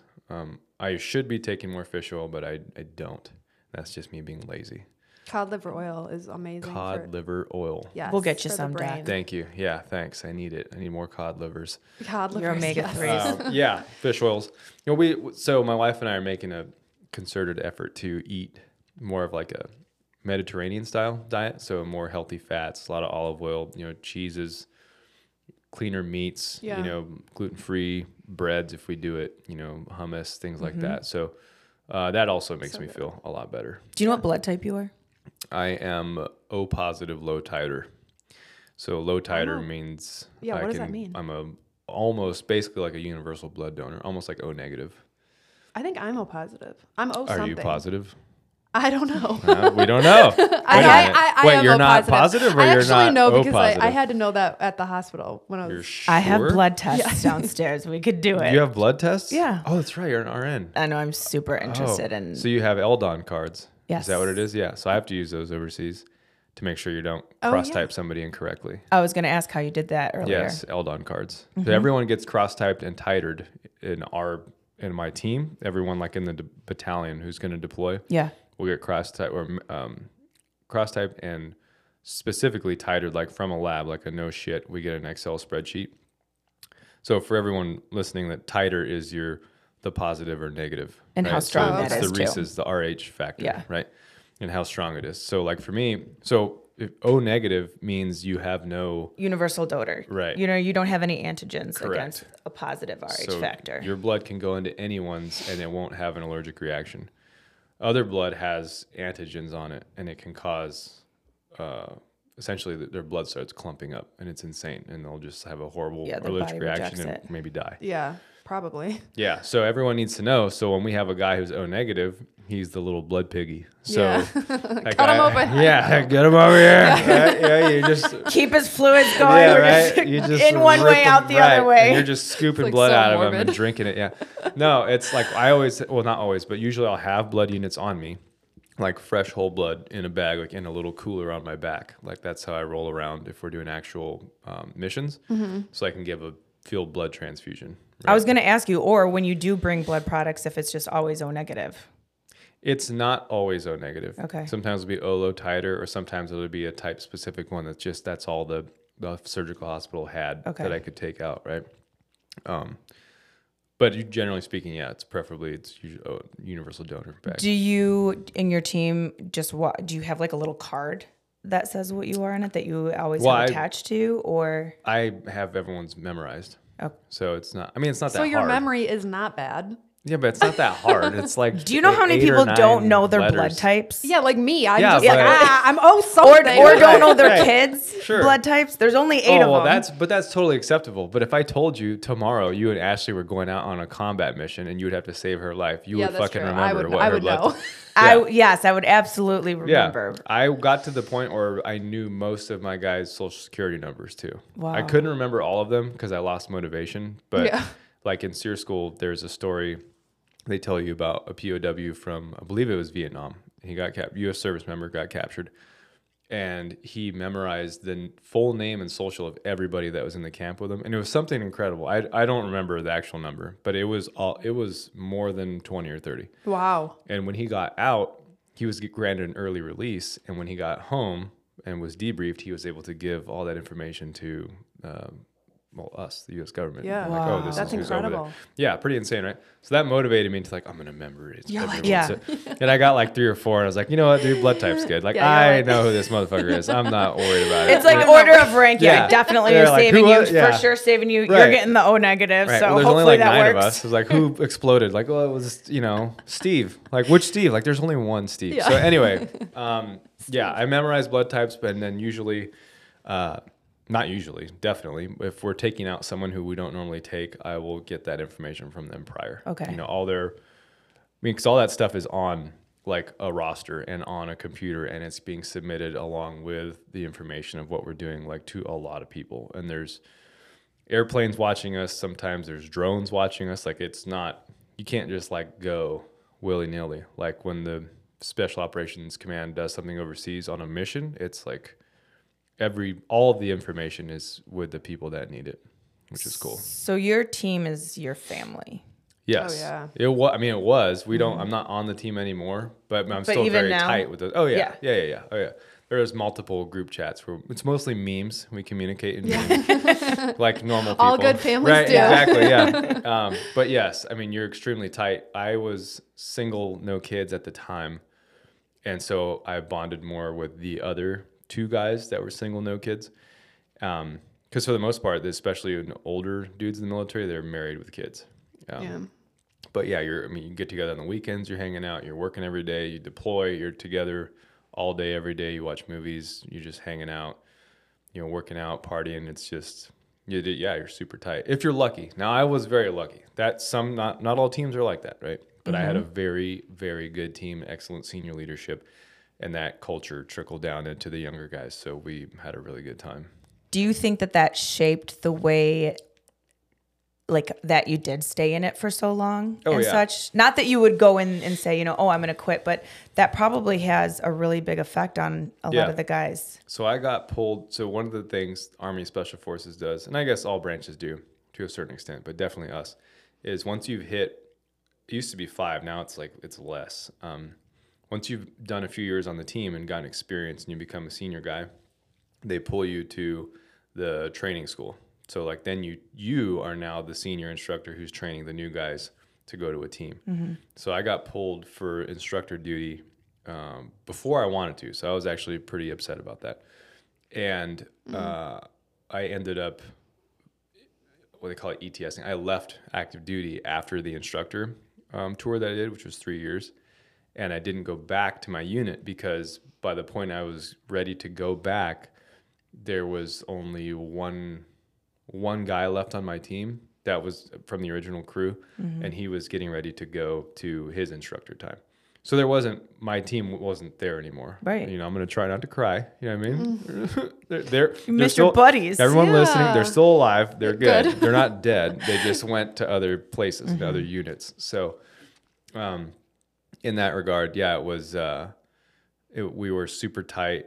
I didn't want to leave them. And if they were all still there by some weird way, I probably would have, my wife and I would have had a long talk and I would have gone back to that team. Okay. For sure. Yeah. I mean, think of it's sometimes like a job, like that could make it or break it Right. for you. Oh yeah. And you're never going to, that's the thing I tell young guys and really anybody who in some sort of endeavor where they have to push themselves. So you're never going to get those opportunities again. Like I will never again be in my 20s on a special forces team hanging out with the boys and going to training and going to deployments. Like you're just not. Like as tough as I think I am now, or it's just not even accessible, right? It doesn't matter if I go run a marathon and I bench press 1 million pounds. I can't physically go back and do those things anymore. It's just not possible. And that's okay to some extent, and then you just look towards the future and we enjoy that season for what it was. It's not okay. Sorry. It's all about your perspective, No, okay? it is. No, you're right. You're right. And then, so actually that brings up a quote that I've been thinking about lately is, I don't know who said it, but the concept essentially is, it was about suicide, right? I'm not saying I'm going to kill myself. I'm saying I'm not going to kill myself. Right? I legally have to ask you that. Have you ever thought about it? That's not a joke, but do you think that this is a way out? No. No. So basically the concept was people end up following through, especially young people nowadays, on taking their own lives because they feel like death is the only way out. And that's a normal emotion to have. But the thing is, you're supposed to have a figurative death of the self at that age. At 18 or 19, it's okay to feel like you don't want to be alive. Because at that point, you're a young man or a young woman, you're supposed to be finding your purpose, right? And the thing you were needs to go away and die to a certain extent. Maybe not in a bad way. Maybe it is in a bad way, right? That was a really harmful pattern that you're in. But that death, that's the only way you can have rebirth and growth. And that's what's supposed to happen. And so, yes, you're right, Ashley. It is okay. It is okay to move beyond that, right? Like you have to get over those things and you can't dwell on them. Well, it's kind of, it's a beautiful process. It's actually biblical, like letting the Lord prune you and cutting away things that no longer serve you, even if you do really want it. And it doesn't mean that, it's not a part of you anymore. It's just You learn and grow from You learn and grow, and you move on, and ego Right. death. Ego Call death. it. ego death. Ego yeah. death is the big thing. If you can get rid of your ego, I mean, nobody can get rid of it, but Control it Control, minimizing yeah. it, rather right? than let it control you. Which you asked about ketamine, I think very useful for PTSD treatment. It's very useful at point of injury too, because it causes retrograde amnesia. So it's not actually a painkiller, it's a disassociative. Yes. And so it does not numb anything, it sends your brain to outer space. I think they use. I mean, I'm pretty sure they use it in like ORs and like Correct. in the hospital Yeah, yeah. setting. Like, I use it. I have And it at overseas. festivals. Yeah. Right, or they You know. freeze it into powder and snort it. Do you call it Special K in the then- field as yeah, well? Yeah, hey, no. No, it's closely monitored. Actually, I that's one of the unique things about Special Forces medics is we are given a full loadout of narcotics to take full with loot. us. Yeah, right. And so it's very closely monitored, obviously, as you would imagine. Yes. So Yeah. ketamine, fentanyl, midazolam, Versed, or that is Versed, Valium, pain-killing pills, Percocets, all that stuff. We keep it under lock and key, and it's one of the more unique things about special operations. Again, talking about that freedom of movement, right? Like I operate under the license of our surgeon, our Army surgeon, and he's, he meets with you and says, you're okay. You have this, left and right limits for your scope of practice, right? Here's what you can do. Here's when I need a phone call, et cetera. But for the most part, we have all of that stuff overseas, which is awesome to be able to do that. But I think I personally have not tried any sort of ketamine treatment. I've heard really good things about it. I've also heard really good things about Ibogaine and other hallucinogenics, which the point is ego death. I think, excuse me, I'm going to edit out that. I just had a little I'm leaving it in. had a little burpee. Sorry. You're human, Doc. Yeah, no, I'm not. This is my personal pet theory. The reason why the military doesn't want you to do hallucinogens is, well, they don't know this. How could they? But it dilutes your ego, right? It's impossible for you to treat another person like a subhuman person if you understand that humanity is just all kind of one big group, right? It's And just, if you are them, yeah. right. So if you have a unity of consciousness with ISIS, right? That doesn't make you a very good combat fighter. I'm not doing it. Right? I'm not Like, killing them. hey man, it's the same trip. Now, granted, that's you would Peace, never not do that. war. Well, those are actual pieces of shit who deserve to be grease stains on the ground. But that's, like normal people, or someone you work with, right? Like, hey, go tell that private over there, he's an idiot and he needs to mop harder, And you can't do that if you understand that a tree and a squirrel and you are all on the same trip, right? It's like everyone's just trying to get by, dude. Let's leave this kid alone. So it doesn't, right. Or So- maybe it would solve a lot, actually. I think it would help, but Yeah. I mean, unofficially, I think it would help. Yeah. But Off the the record. point is the ego thing. If you can minimize that cuts out a lot of the white noise in your brain. You know? And it's humility is one of the best things that you can practice, because once you realize that you ain't shit, then you kind of take it easier on other people too. Everyone's kind Totally. of having a hard time, right? And it's all relative. And I tell my wife that all the time. It's like, sometimes she'll feel bad about, like, I've been through things and she hasn't, right? She's like, I don't know why I'm complaining, because you've been through worse things. And like, it doesn't matter. Your pain level is your pain level, right? Mm-hmm. If you've only ever just stubbed a toe, that's your 10 out of 10 pain. Right. Doesn't mean it's less important than someone who's had their pelvis broken in a car accident, right? It's just relative to That's you. all they can understand. Yeah, it's the same thing with experience. So it's, I think people should be open to it, especially if you're a veteran dealing with PTSD or something of that nature.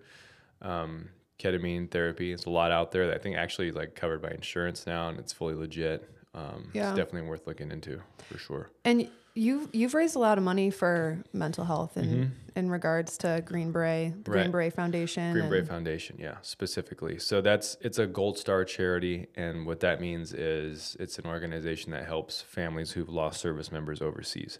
Then this one's specific to the Green Berets. So yeah, I've raised and donated a lot of money to them, and definitely near and dear to my heart, because the military covers you. Let's say, for example, I was to get injured, right? Well, if I was killed, my wife would receive a life insurance benefit payout.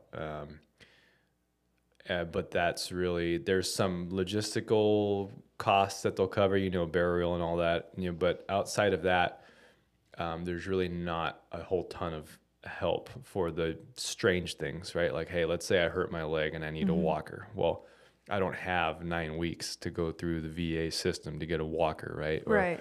I can't get this therapy modality, for example, like maybe a ketamine treatment approved from the VA or from whomever in the government. So that's where the Green Beret Foundation steps in.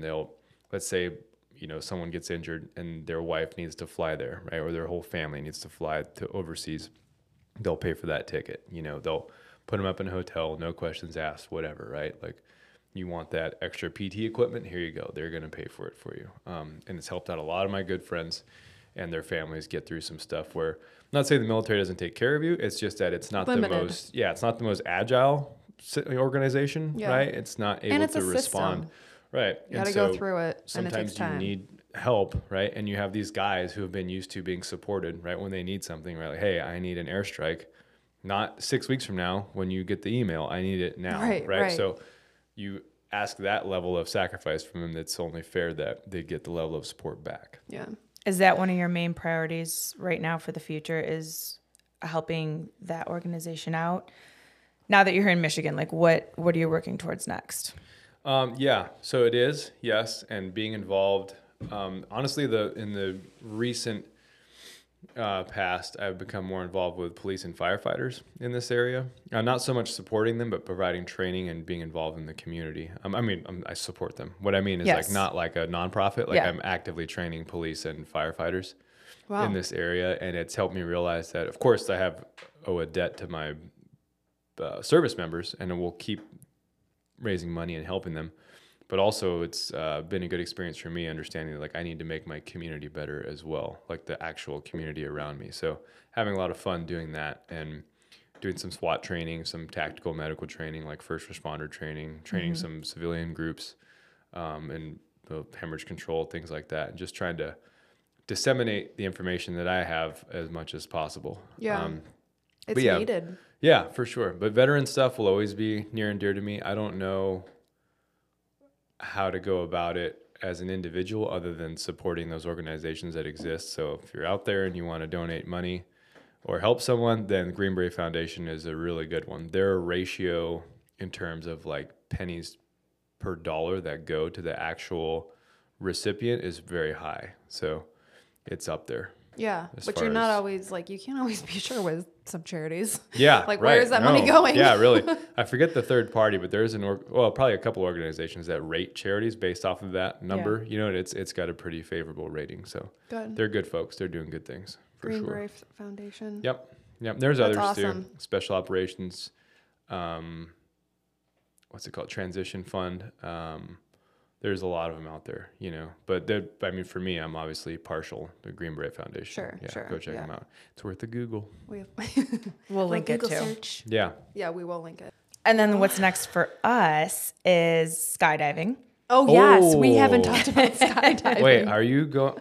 I know you. So I did go to Midwest I was going to Free Fall. say, he I You did. didn't tell me. play that message. First of all, check your tone. All right. Second of all, no, it actually was not. I did not instigate the trip. My brother-in-law and his friend just came up with it for his buddy's birthday. Did you jump? Yeah. All right. And he hit me up. He's like, "Yo, do you want to go skydiving?" And I was like, "There's a shark shit in the woods." Yeah.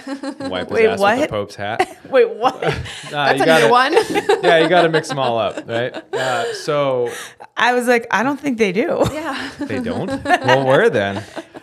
So you went skydiving. Right. And they did tandem jumps. So because I Yeah. wasn't current, because it's been a while since I've skydived, You had to jump wouldn't- with it. Yeah. Yeah, they had to. I Who'd had you to- jump with? Was that so weird to jump with somebody after all I yours? forget his name. Jason. I think it might have been Jason. Scruffy kind of beard, Yeah. short hair. Tall guy, dark. Yeah, tallish, shortish guy, lightish, darkish hair. I don't remember. I forget. Wait, how many of your friends did tandem?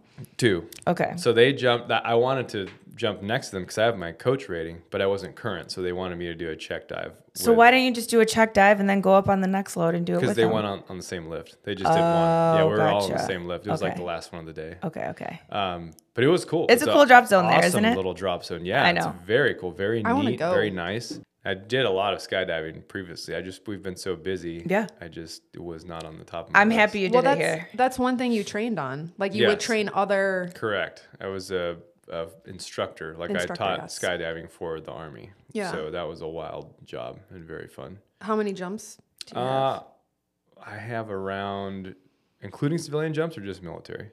Oh, I guess Just all. I only have about 800.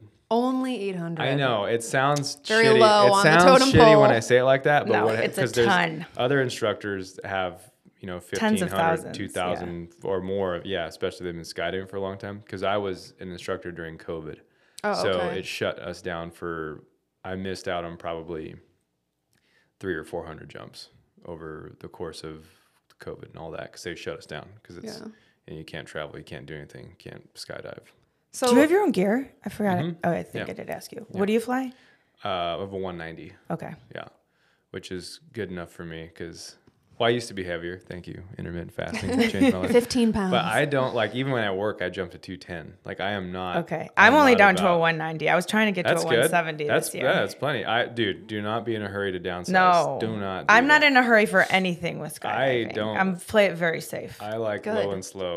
I'm Don't coming in. be dumb. I've done some very minimal like canopy control courses and more performance diving out of those things, and to me it's just scary. It's like riding a motorcycle and then like, hey, just hang off it a little bit. Yeah, like, yeah. oh, why? No, it's already dangerous. Like I'm already Just suspended dangle. in the air by Yeah. a bed Yeah. sheet. I don't want to go faster.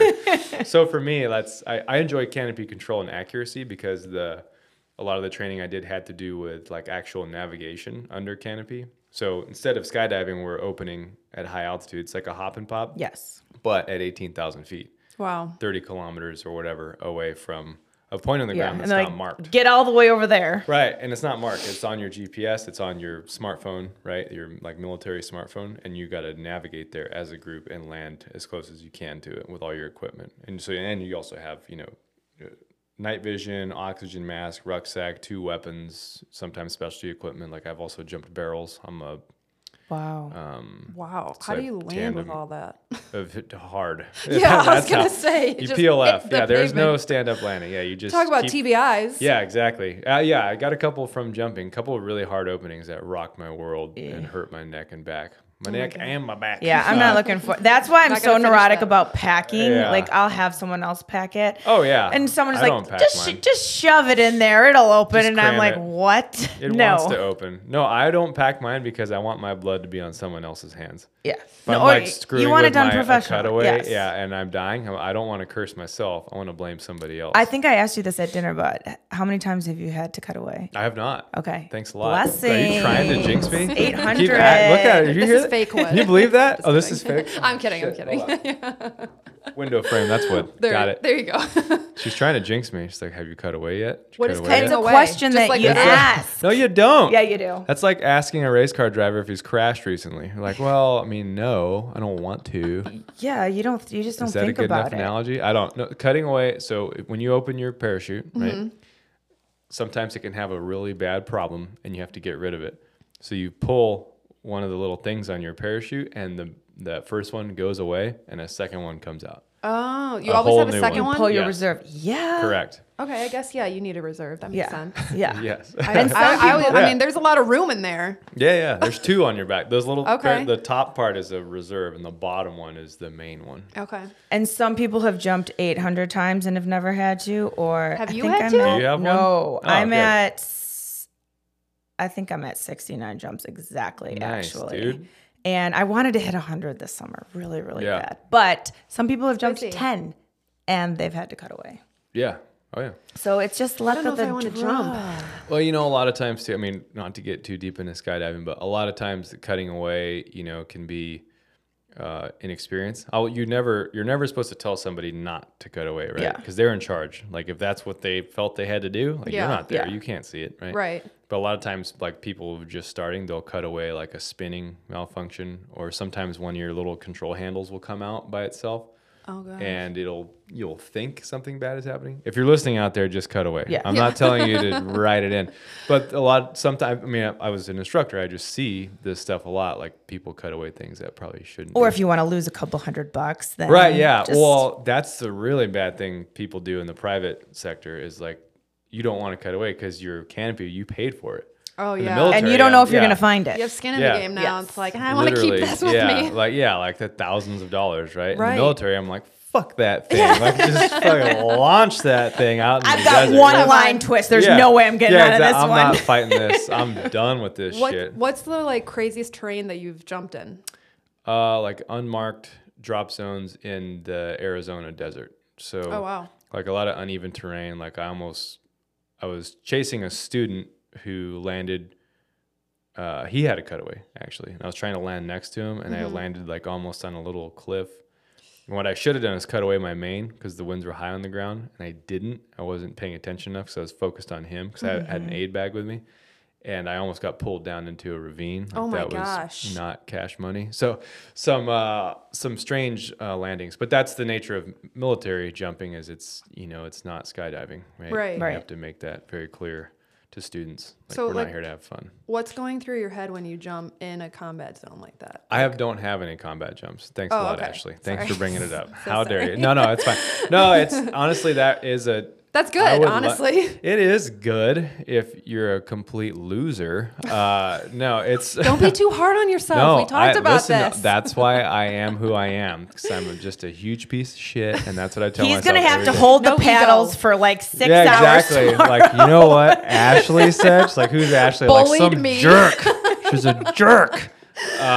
No, it's there are combat jumps happening, but they're at a level above my head. So like I was on a free fall team that specializes in that, but our teams wouldn't get approval to do those missions because it wasn't required because we had trucks.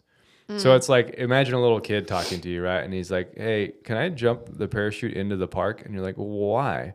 It's like, because it's tight. Like you could just drive. I'll drive you there. Yeah, You're yeah. like, no. I just don't wanna want to jump. ride there. I want to parachute into the playground. They're like, no, you can't. It's unnecessary. So that's usually how it went. Okay. We had so much resources, so many available routes to go somewhere and do something, and so much really freedom of movement.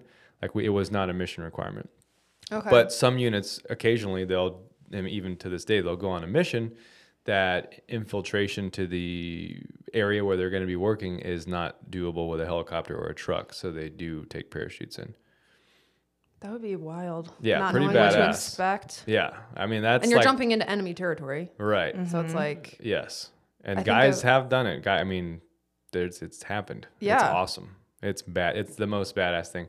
And as an instructor, it's definitely going to be, it's still possible for me, like, because I'm actively doing private military contracting. So somewhere out there is a universe where I could get involved in things at some level and still be involved in that sort of operation. But in the military, it's unlikely. yeah. Yeah. So we'll just have our fun at Midwest Free Fall. Yeah. So I'll just keep skydiving. Yeah. Which is very cool. And it's better when it's like, you're not being shot at. And Debatable. okay, we're not going I don't think so. No, you lost me. No. Mm-hmm. So with the military contracting, do you have any future deployments? Like, do you pick what you want to go on now? Yeah, or- well, that's the beauty of private, right? Yeah. Is I don't have to get ordered anymore. I can pick and choose. So I have, are you allowed to definitely- talk about that? yeah, I mean, not in detail. I mean, Yeah. It's very vague, but I have trips coming up. Yeah, for sure. A lot of domestic stuff currently, but the overseas things are happening, but I get to choose the pace of those based off how I want my family life to go. That's awesome. It is very cool. Yeah. It is very good. You've worked very hard to get there. Thank you. I'm still hate myself in the mirror when I get home. Stop. Just kidding. No, I won't. No, I'm just kidding. Sorry. But Stop. that's We're but starting again, to feel say bad. three But things that- you love about yourself right now, Doc. I love how shitty I am. I love how stupid. No, I'm just kidding. But that's the perspective pod, right? I am my own worst critic for sure, but I'm not hard on myself. Like Yeah. I am. You hold yourself to a high standard. Right, I do. My mindset has always been like, everything actually can work out, so why shouldn't it, right? So I try to eliminate variables in a way that facilitates the things I want to happen, right? I want to be successful on a team, so I'm going to stay in shape, right? I want to be good at shooting, so I'm going to shoot on the weekends, and even the more painful stuff like now, right? Like I want to have a good family life, so I need to communicate better with my wife. Like you have, in terms of perspective from the special operations community, especially, the most valuable guy is a guy who looks at a bad situation and sees it as an opportunity, right? To employ his skills or an opportunity to manage his guys to leverage their skills, right? Because you can do a lot of really, really important stuff with a small group of guys if they're motivated, right? And if you have the unlimited resources of the United States government overseas. But cutting away all those canopies. Yeah. You know, just airstrikes, right? It's magic. But the point is, I choose to look at things as an opportunity. Now, it usually starts as a small seed of like, you're not good enough, but that's self-doubt, and that's everybody, right? And just like a muscle, you get stronger as you work it over time. So if you can, that little, now mine's a sesame seed, right? Of like that you can't do it. And it's just a little bit of fear and a little bit of self-loathing that's just a holdover from childhood. Thanks, Mom. You know, and so, but now it's almost, it doesn't even affect me because I know over time I've demonstrated to myself and my inner circle that I can be successful in the things I put my mind to. And that's how it started with selection, and the initial training in the military was, I didn't know really anything outside of what I read in books. I didn't fully understand what I was getting myself into because you can't. Right. But I knew one thing for sure was that I'm just not going to quit. They're either going to deny me or my body's going to break. Those are the only way out of this. I'm not quitting. And if you just don't do that in anything you do, you will continue to make progress. And most people, I feel like they quit right before they're about to have a breakthrough, you know? It's Right. like, it's your gut, and that's that self-doubt that most people get beaten down by, is like that point where your self-doubt is at the highest, right at that moment that you quit, that's when you're about to beat it. Right. And you just got to give it that extra hour, or that extra day, or that extra week, Yeah. and you're going to get there. That's true in anything. That's what it comes down to. I listened to this one message called Don't Stop on 6. And it was about how Joshua walked around the walls of Jericho, and he had to take them, 7 times. And they weren't in war. What were they doing? Playing instruments. So Right. imagine, their enemy laughing at them. What the heck are they doing? Right. You think, what's going on? God promised him the walls will come down on the 7th day. And if he would have stopped on 6, if you would have quit, if you would have gave up, you would have never got to that number 7. Right. So that there's something breakthrough. better coming. Exactly. And that's, I can't tell you how many times I've ended up getting exactly what I asked for and didn't realize it, years later, right? You're like, oh shoot, that's actually exactly what's happening now is what I asked for. I just didn't know how it was going to come to me. But you have to stay with it in order to get there, right? Yeah. And And not that's- worry about how it's going to come to you. Exactly. Or when. That's what I try to tell younger guys, because I'm still on a team in the National Guard. It's just not as intense as it was on active duty, so my interactions are limited, but I still talk to some of the guys on a regular basis. And I tell them like, hey, and just anybody in general really, but you have to be careful what you ask for, and you have to be intentional and specific about what you're trying to do with your life, because you may not like how you get those opportunities if you're not intentional enough, right? Like I wanted to be I told myself this every single morning, literally every morning from when I was 20. And now instead of telling myself what I'm going to become, I say, thank you for helping me become, that.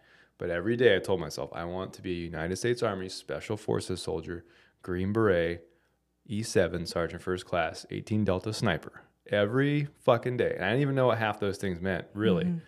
And eventually it happened. And I'm not saying it happened because of that, but it certainly didn't hurt for me to get my every cell in my body on the same page, right? Every single morning is essentially an affirmation. And it worked. And honestly, it's kind of unbelievable to me that it worked, but that's because that's all I wanted. I quit my jobs. I left home. Yeah. I had no backstop.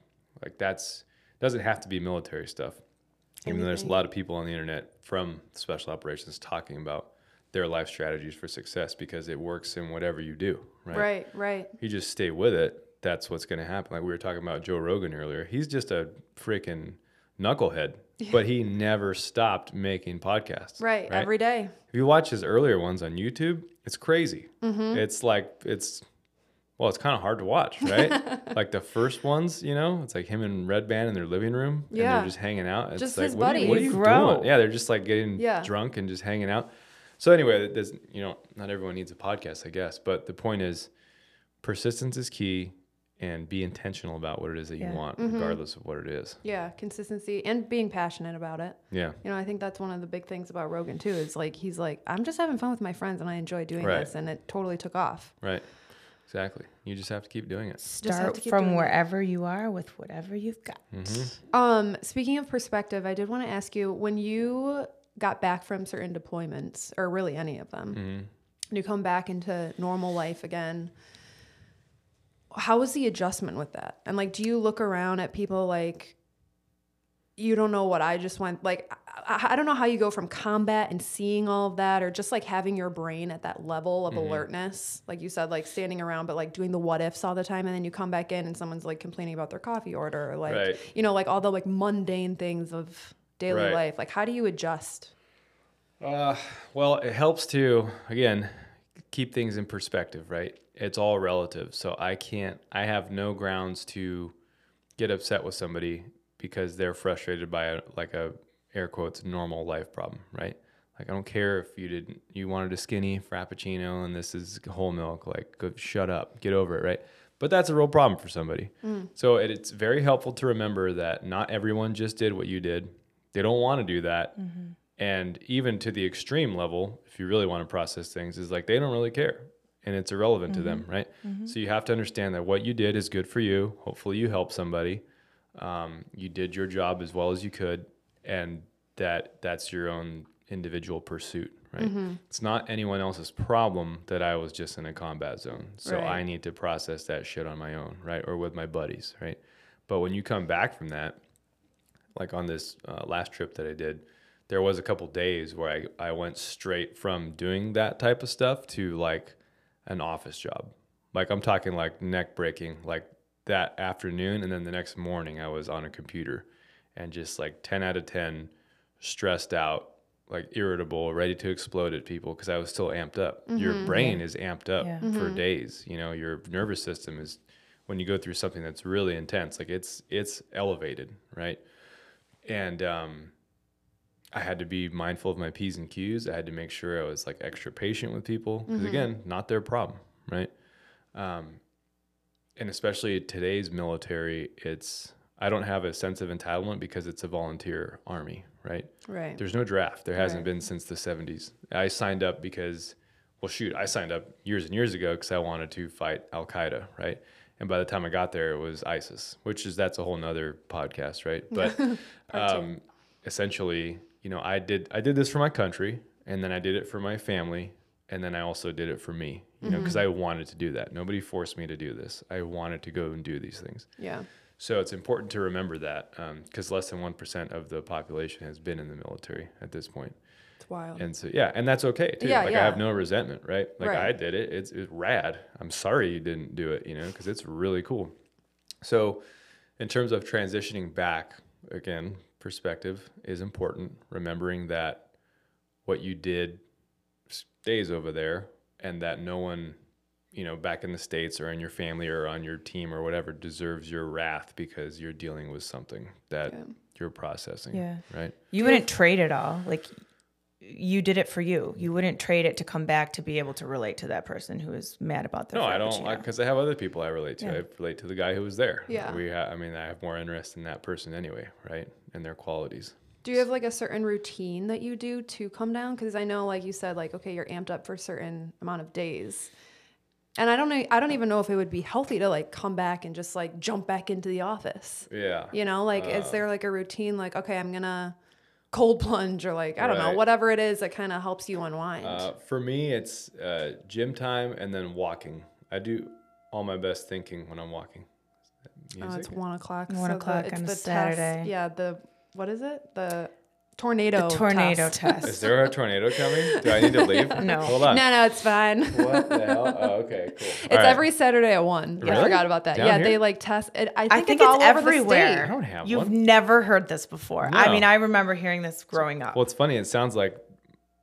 So you guys, okay, this is actually. Is this a what fun- it sounds like when a Yes. bomb goes off? No, well, yeah. I'm like If thinking you don't- like, well, we wear ear protection like this, so most of okay. the time your ears don't get exploded. Good. But you hear that like ringing. yeah. Yeah. That's what tinnitus sounds like. Oh, I wonder. This is not going to be audible on the recording, is it? I don't know. I If won't you're know listening until right, it's wait, editing. hold on. Hold on. they'll be able to That hear would be it. Right, so yeah. irritating. So if to you're hear. listening and you want to know what tinnitus is like and you're not sure if you have it, that's what it sounds like. So when there's no wild. ambient noise in a room and I'm sitting there, my ears make that noise. Do you have that? Mhm. You have to, oh gosh. Yeah. Sometimes You're like, one of hold on. Yeah. Sometimes one of my ears will just shut off, and that's like just ear brain damage, Oh wow. which I didn't know was normal. But when I got out of active duty, the VA looks at you and they document all your injuries and stuff, and they're just like, "Tell me what's wrong," and you just head to toe, you tell them what's up. And I told the doc that, and I was like, sometimes my ear will just shut off, and she's like, "Oh yeah, that's normal. That's fine." wild. So anyway, Just routine- ignore the ringing Yeah. in your Yeah. ear. It's yeah, it's fine. You won't, but it's Yeah. it's there. So you said walking and Just processing, or just thinking, processing. and being And open gym. to that, right? Like the therapy I'm doing now. Like you have to be open to ways of getting better, and that's at the gym, or that's with therapy, or that's with your family, or whatever your endeavor is. Like you need to be open-minded enough to pursue a way to get better, right? Yeah. And that's just one of those things where there was heavy stigma on counseling and PTSD, 20 years ago. Yeah. Definitely early 2000s, like after the Iraq invasion, all that. Like there's some really, really hard movies to watch out there about like global war on terror veterans, like makes them look like psychos, right? And there's a lot of guys out there that are struggling, and gals. But for them and for me, the only way to get better and not become that like negative version is to process that stuff. And it's better to do with a counselor if you can. Yeah. But if absolutely. not, call the VA and they'll help you out if you're a veteran. If you're not a veteran, then there's other services out there that will also do the same thing. But you'd have to Google it because I don't know. I mean, you could even apply the same principle that you started with as far as set your intention, say what you're going to accomplish, Right. and then never quit. Right. Yeah. Exactly. Do not quit. That's my message for anybody doing anything is don't stop. I love it. It's an important one. We're going to all apply it. Yes. Well, thank you so much for your time today. Thank you. Thank you for the focus mints. Yes. And Thank you for the drugs. Yeah. Now that I'm fully amped up, I'm The gonna, supplement drugs. Yeah, I'm gonna unleash myself on the world. But The thank wheat you. jelly. Thank you for having me. It's very cool. No, what we you guys are doing. appreciate you Same, more than you Doc, know. yes. And once again, thank you for your service, everything you're doing, the Green Beret Foundation. I mean, it's all incredible and it's all needed and necessary, and it's important work. Thank you. I appreciate it. Happy to do it, and look forward to seeing you guys again. Until next time.